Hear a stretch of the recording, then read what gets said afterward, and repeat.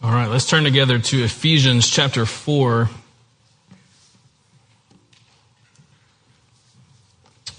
The last, I guess maybe into May and all throughout the summer, it's kind of been a trajectory that was unplanned at the beginning, and God just kind of kept adding on to it. And talked about the Holy Spirit for a while, and then transitioned into how the Spirit has gifted the church.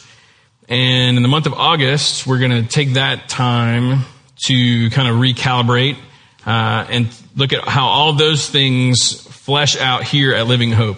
Kind of what is not the 5-year plan vision, but just like the deep heart, like where is the 5-year plan rooted for us? What are the core values here? What are the things that we're going for? And today is going to bridge between those two things as we look at this pretty brilliant chapter that as Paul is writing to this church in Ephesus, he spends the first 3 chapters laying this incredible theological foundation. And Ephesians 2 is one of my favorite explanations of the gospel and all of the Bible. And so he lays this foundation, and then chapters 4, 5, and 6 are just really practical ways that foundation shows up in our lives. And so we're going to look at the first 16 verses. It's going to be pretty fast. I could spend a lot of time going really slowly through this, but I want to do a flyover so that you can know where the next couple of weeks are going to come from scripturally, just like where those concepts are. So I'll talk about a verse, and then I'll read a verse, I'll talk about it, read a verse, talk about it, kind of one of those things. So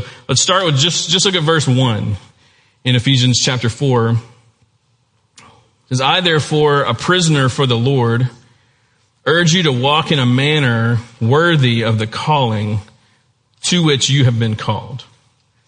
So he's not talking like a metaphorical prisoner kind of thing. He's actually in prison. This was a kind of a regular thing for Paul, and it's not because he was a bad guy. He just kept getting arrested for sharing the gospel of Jesus with people. And that was his vice, I guess. And so there are plenty of times where he's writing from jail these letters to churches or people that mean a lot to him, that he's keeping up with. And so I say that to say this dude has some credibility with us. Like, he's not like telling them to do stuff that he's not also himself doing, to the point where he's willing to be arrested for it. And so he says, as a prisoner of the Lord, like, hear what I'm saying to you. I urge you to walk in a manner worthy of the calling to which you have been called. Like, the way that you live your life should be consistent with your calling. Those two things should not disagree with one another. They should be in agreement. And so you really have to understand your calling in order to understand what it looks like to walk in a manner that's worthy of that. And so what is this calling? Well, he sums it up very well at the beginning of the letter. And so let me read to you Ephesians 1, 3 through 6. It says, blessed be the God and Father of our Lord Jesus Christ, who has blessed us in Christ with every spiritual blessing in the heavenly places, even as he chose us in him before the foundation of the world. And here's the summary, that we should be holy and blameless before him. In love, he predestined us for adoption to himself as sons through Jesus Christ, according to the purpose of his will, to the praise of his glorious grace with which he has blessed us in the beloved. And so that last part of verse 4 and that first part of verse 5 sums up what the calling is: to be holy and blameless. And in love, he predestined us for adoption to himself as sons through Jesus Christ. So our calling is to be holy and blameless sons and daughters. To be holy, loved children. That's our calling. Not intimidating, not complicated. You just need to be who he's made you to be his kids. To recognize the weight of that. And yes, there's the word predestined in there. We don't need to get real uptight about that, you know. And think of it in this way. If you were to go on vacation and you were to take out your phone and plug your destination into the GPS, when you arrived there, you would have like arrived at your destination. And so as you're traveling there, that is your predestination. Baton Rouge is your predestination. Orange Beach apparently is everyone's destination. He's saying from the beginning, he's been bringing you to this. Like your entire life has been leading you into sonship, into daughtership. This has been your destiny. He's had you on this path the whole time. And so our calling is to be holy, loved sons, holy, loved daughters. So in chapter 4, he's saying, live a life that's consistent with that kind of calling, with that incredible blessing in Christ. That first verse alone, there's plenty of sermons in there. There's plenty of devotional thoughts. There's plenty of, you're sitting on your bed with your Bible open, pondering that one verse. You don't have to ponder chapters and chapters at a time. Just take a phrase, take a word, take a sentence like this and just think about it. But what he's saying is like, look, I'm in prison for this stuff. Make sure that your life matches the incredible calling on your lives to be holy, loved children. What does that look like in real life? Like in action, that's what verse 2 is about. It says, with all humility and gentleness and with patience, bearing with one another in love, eager to maintain the unity of the Spirit in the bond of peace. Okay, well, who does this sound like? Humility, gentleness, patience, bearing with other people in a loving way. I mean, Jesus modeled for us what a life worthy of the calling looks like.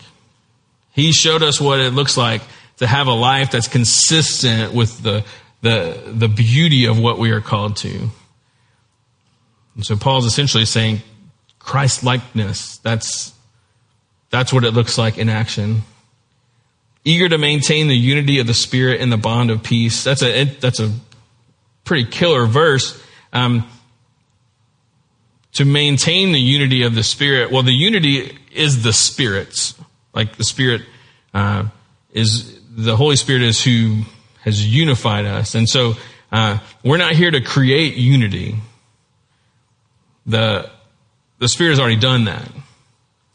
We're here to maintain the unity that the Spirit has already given to us. There are times when it feels like, especially in our world that's so divided, we're trying to be unified. We're trying to be unified. And that's very true outside of the church. But inside the church, it's not that we have to unify ourselves. It's that we have to realize that we're unified. God loves, He loves that His sons and His daughters are like one. And when God loves something, it means that our enemy hates it. Right? That's always going to happen. And so if God loves something, the enemy is going to try to get in there and mess with it. And the thing is, you know that the devil cannot mess with the unity of the Spirit? Like he's unable to do it.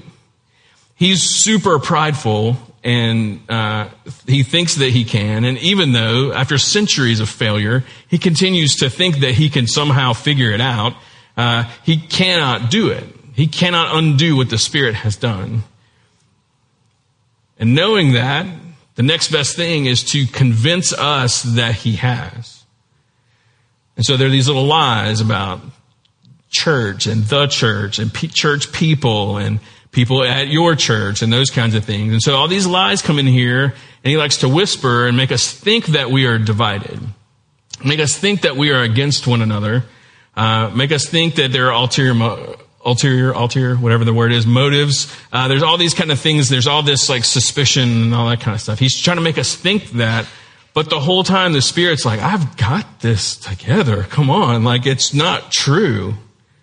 But we can sometimes become convinced that it is. And that's why Paul is writing this letter. He's like, you are holy, loved children.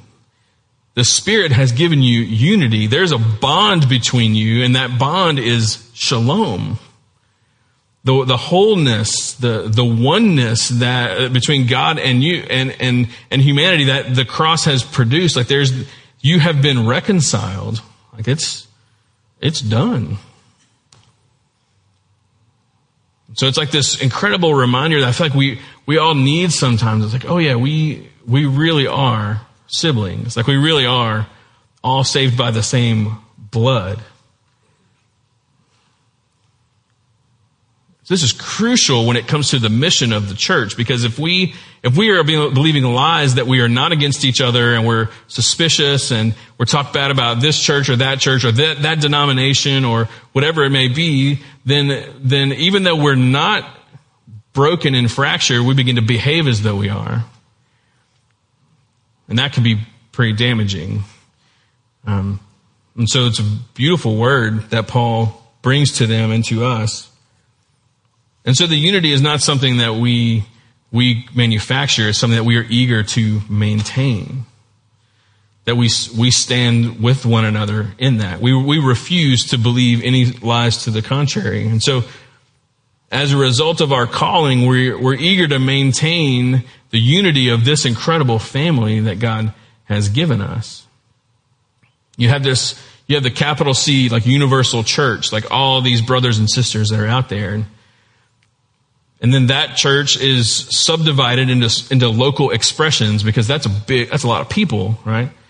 Subdivided into these local expressions. And so within our own congregation, like there is this thing that exists, this bond of peace, this unity that the Spirit provides. That in our calling, we are not called to something that requires us to unify in order to accomplish. He's already done that for us.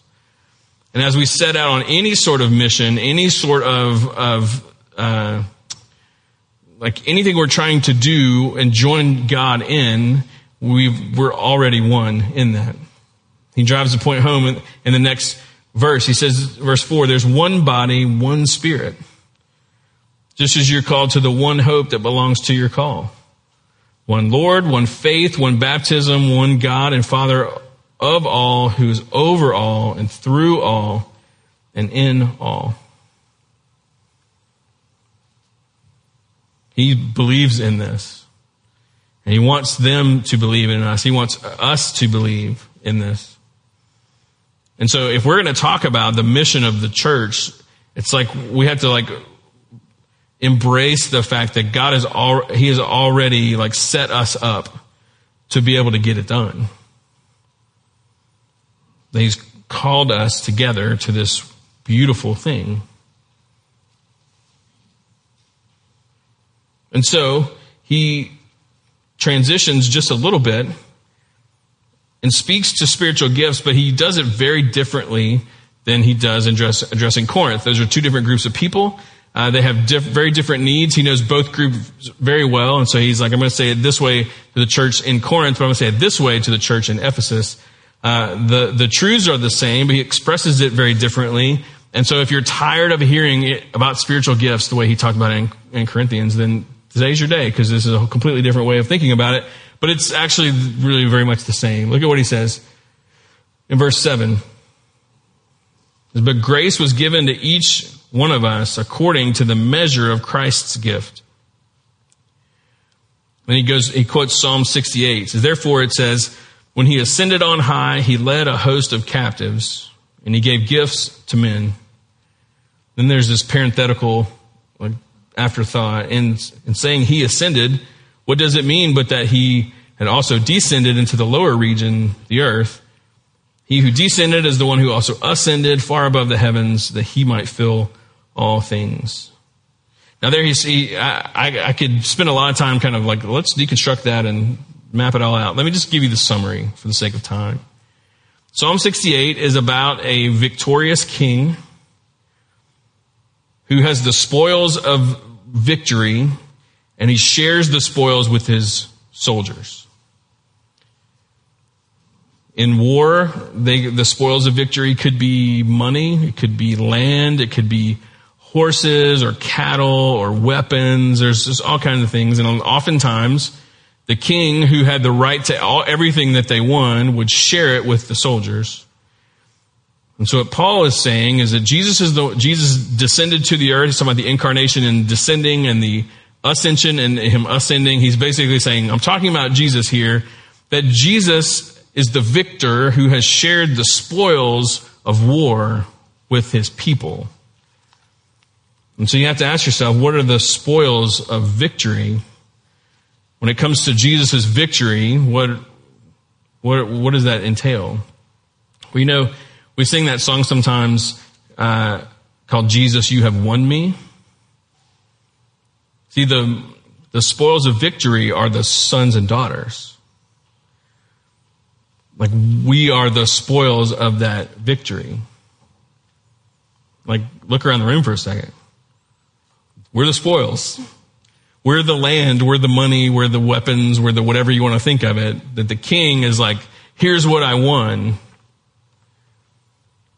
And what does he do with it? He's like, well, I'm going to share the spoils. Well, what does that mean? That means that he's given us one another.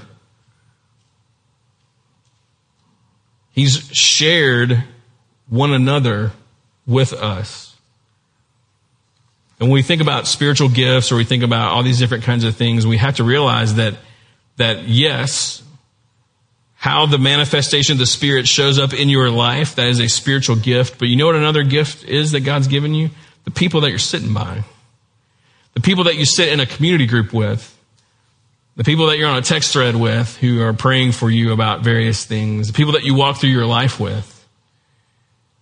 He's like, here's what I've won, and now I'm going to give you to one another. That's pretty beautiful. So another way to think about the church is we are the spoils of victory that have been shared with one another, that we are all mutually benefiting from what Jesus has done and who we are. And so the sons and daughters are the spoils that are shared with each other.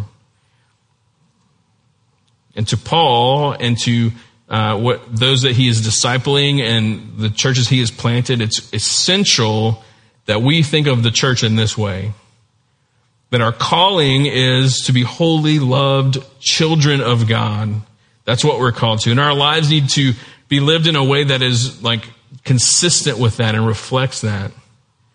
And a part of what makes that happen with us among each other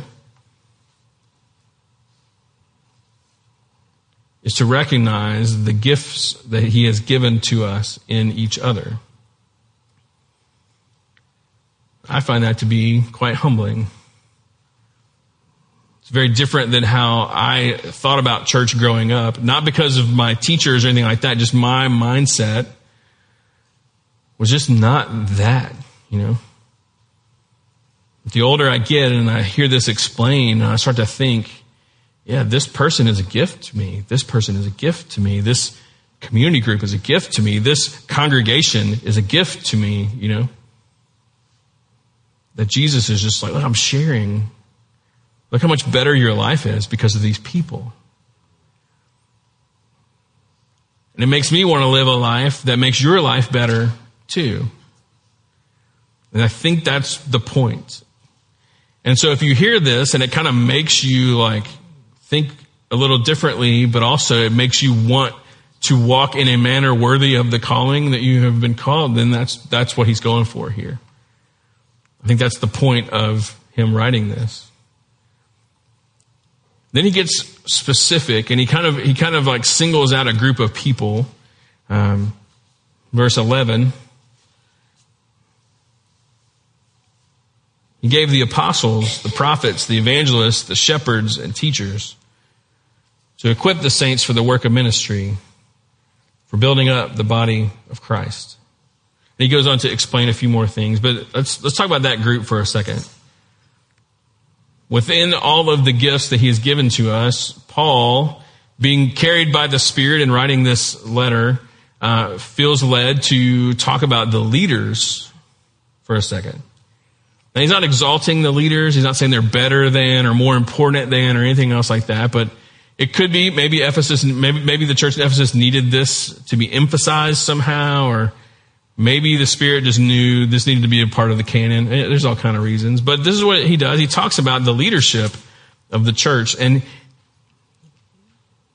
as the global church is then subdivided into local expressions, within each of those local expressions, there are people giving leadership to the family.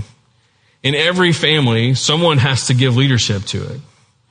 So in most of our families, it's the parents giving leadership to the family in some regard, right? And in every church family, there's people giving leadership to things. And Paul is saying that the way that God has put the church together, the way that the leaders are set apart in a sense, is by their giftedness. Remember in the Old Testament when Israel was like, we want a king, everybody else has a king, we want a king. And God's like, no, I'm going to be your king. And they're like, no, we want a king like everybody. We want to be just like everybody else. Comparison as a nation had gotten to them. So they go and they find themselves a king. And how did they pick Saul? Does anybody remember? Because he was taller than everybody else. They went and picked the tall guy. So yeah, that's pretty good way to pick a leader. Height. It did not go very well for them. Tall people, overrated in my opinion. Just kidding.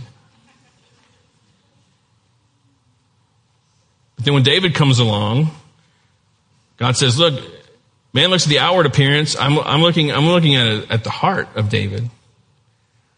That God has a different way of doing that. And when it comes to leaders, we could just put the tall people in charge, or the loud people in charge, or the people with a lot of ideas who are very outspoken, or the people with a lot of money, a lot of influence, a lot of power. Like we could structure the church that way, but God says, no, I'm going to do everything based on giftedness.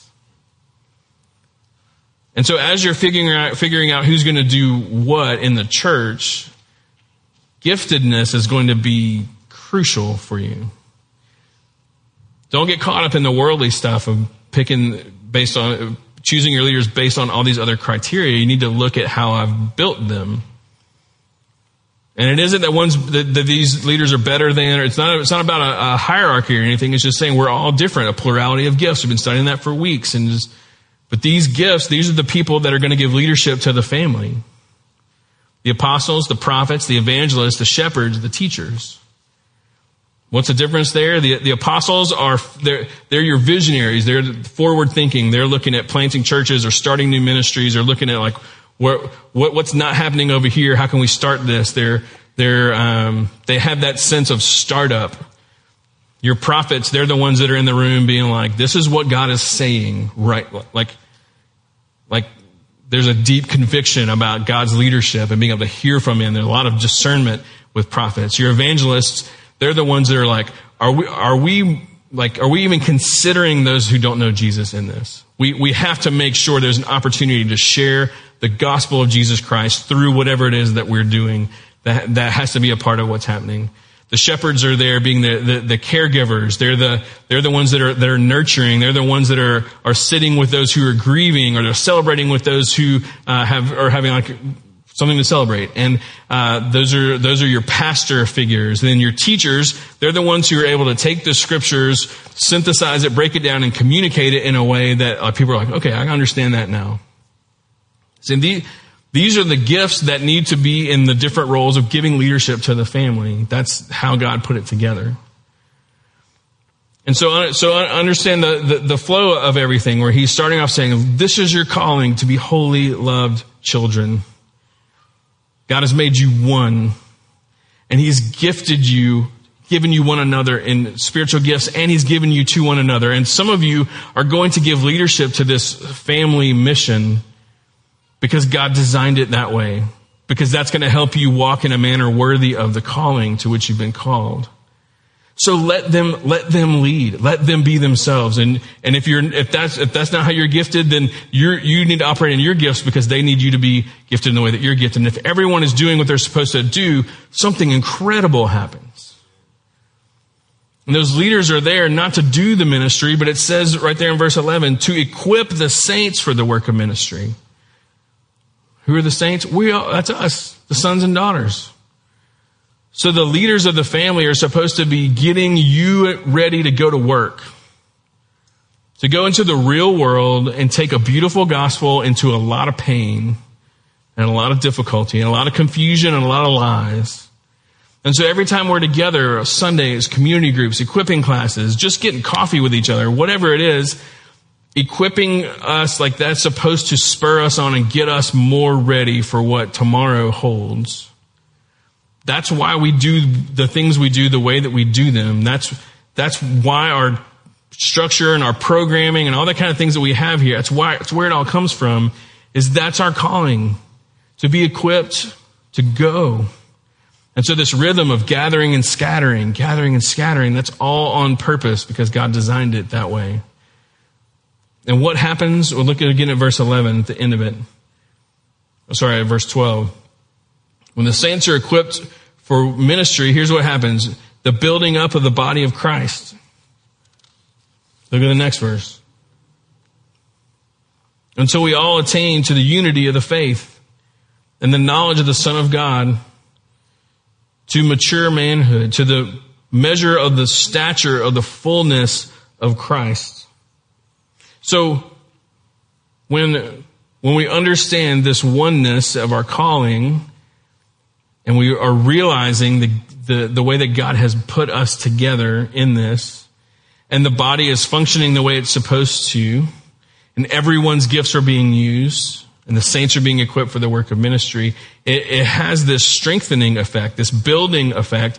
And there's, like, notice the key words that he uses there in the verses: building up, unity of trust, unity of knowledge, maturity, fullness. It's all pointing toward like Christ-likeness. As the body of Christ is built up, we grow up into him who's the head of the body. In other words, we're becoming more and more and more and more like him. The whole goal of the church is to become like him. That's what everything has to be producing in us. We're not trying to be him in some sort of like metaphysical, like weird kind of way. We're trying to be more and more and more the people who live in the image of the one we were created in. And he's just welcoming us into this, inviting us into this, because he made it all. This is like all the plan of the Father, Son, Spirit.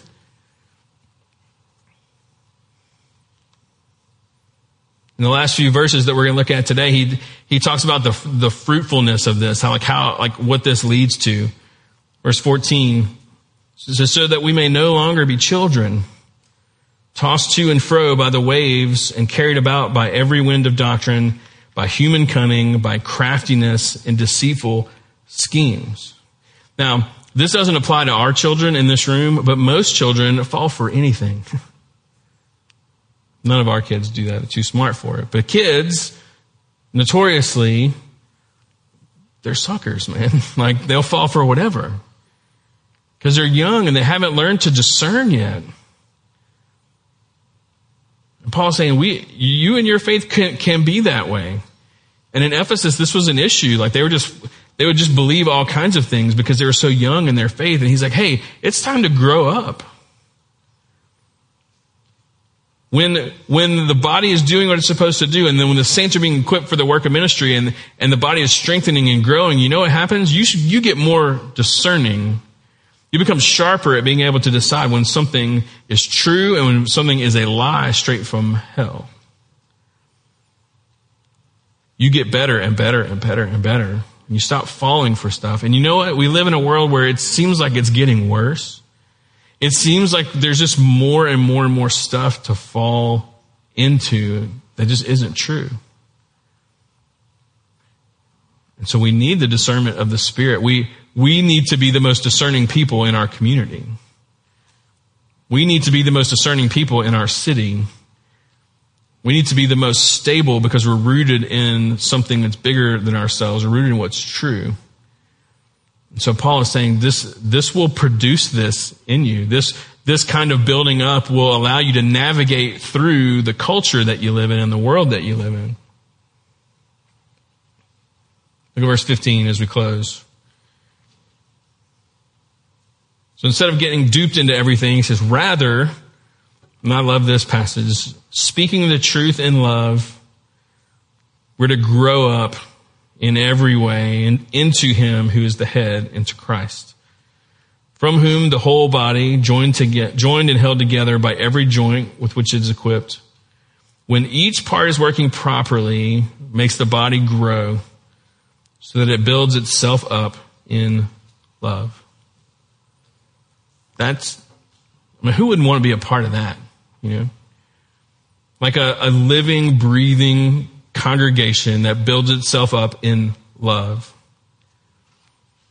This is the life worthy of the calling. This is what sonship looks like. It's what daughtership, I don't know if that's a word, looks like. This is what Jesus holds out to us. This is where we're trying to take Living Hope from one degree to another, closer and closer and closer and closer. And all it takes is us saying yes to it. We don't have to twist God's arm to do this. We don't have to hey, God, we've got a new idea for you. He's the one saying, hey, I got a new idea for you. Hey, I know you think church is like this and this and this and this, and there's a lot of different things out there about it, but let me define who you are, and then let me lead you to it. And so it's about us saying yes. It's about you as individuals saying yes. It's about married couples saying yes. It's about families saying yes. It's about friendship, groups of friends saying yes. It's about your community group saying yes, and us on Sundays saying yes. It's about you on a Tuesday afternoon, you're at work, and you're just going crazy. It's about saying yes. Create any scenario in my list, and it's about saying yes to that. About saying yes to it, not only when we are together, but also when we're apart. But that unity that the Spirit provides is maintained in all of our different settings. So as I said, in the next few weeks, I'm going to talk about how this finds expression in Living Hope in different ways. But honestly, it's not going to get better than this right here. It comes from this into more practical things for us. But what a vision, I can't imagine looking at that and saying, I don't really want to be a part of that. And so to know that God's on board and He's given us everything we need for life and godliness through the knowledge of Him who's called us to His own glory and excellence. And let's just keep saying yes. And so there's verse 1 through 16 that Paul would have to say, not only to this group in Ephesus, but also to us as well. And so whatever it is that you need to grab onto in there, it could be big picture stuff, it could be really specific things. In the next couple of weeks, we'll kind of build on that foundation. But I think the thing to close with today is the fact that Jesus died so all this would happen. This is the vision of heaven for us. And Jesus did what He had to do in order to make this happen. And this is God's plan for us. What kind of king wants this for his people? Well, our King does. And so we're going to sing. If you want to pray, you can stay where you are and pray. You can come kneel down here and pray if you want to. We're going to just respond to what God may be stirring in us today. So let's stand together. I'm going to pray. We'll sing a little bit. We'll bless each other. Lord, I'm thankful for this passage and thankful for Paul's, his passion for your people and for the Spirit's leadership of him in writing these words. And of course, our deep desire, Christ in us wants everything that's on this page to be true. And so would you help us to find our own ways to say yes to what you're doing, not just in a Living Hope sense, but in a global, all the sons and daughters around the world are called to this same thing. We need your help in living a life that's worthy of the calling. And you've made us one. You've done all of this, and we just need to join you. Most of all, it says a lot to us, God, about who you are. What kind of king would share these kinds of spoils of victory? What kind of king would share the kingdom? What kind of king would have the humility and gentleness and patience to bear with one another, to bear with us in love? What kind of king would lay down his own life so that his rebellious sons and daughters could be free? What kind of king invites all of his citizens to join him in the mission to invite more people into the kingdom, to expand the borders, and to welcome all who would come to him? Only a king who has an infinite resource of love and provision and grace. Only that kind of king has that kind of generosity and kindness. And so as we sing to you and we sing about you, may you be the focal point of the mission of the church in all things and always.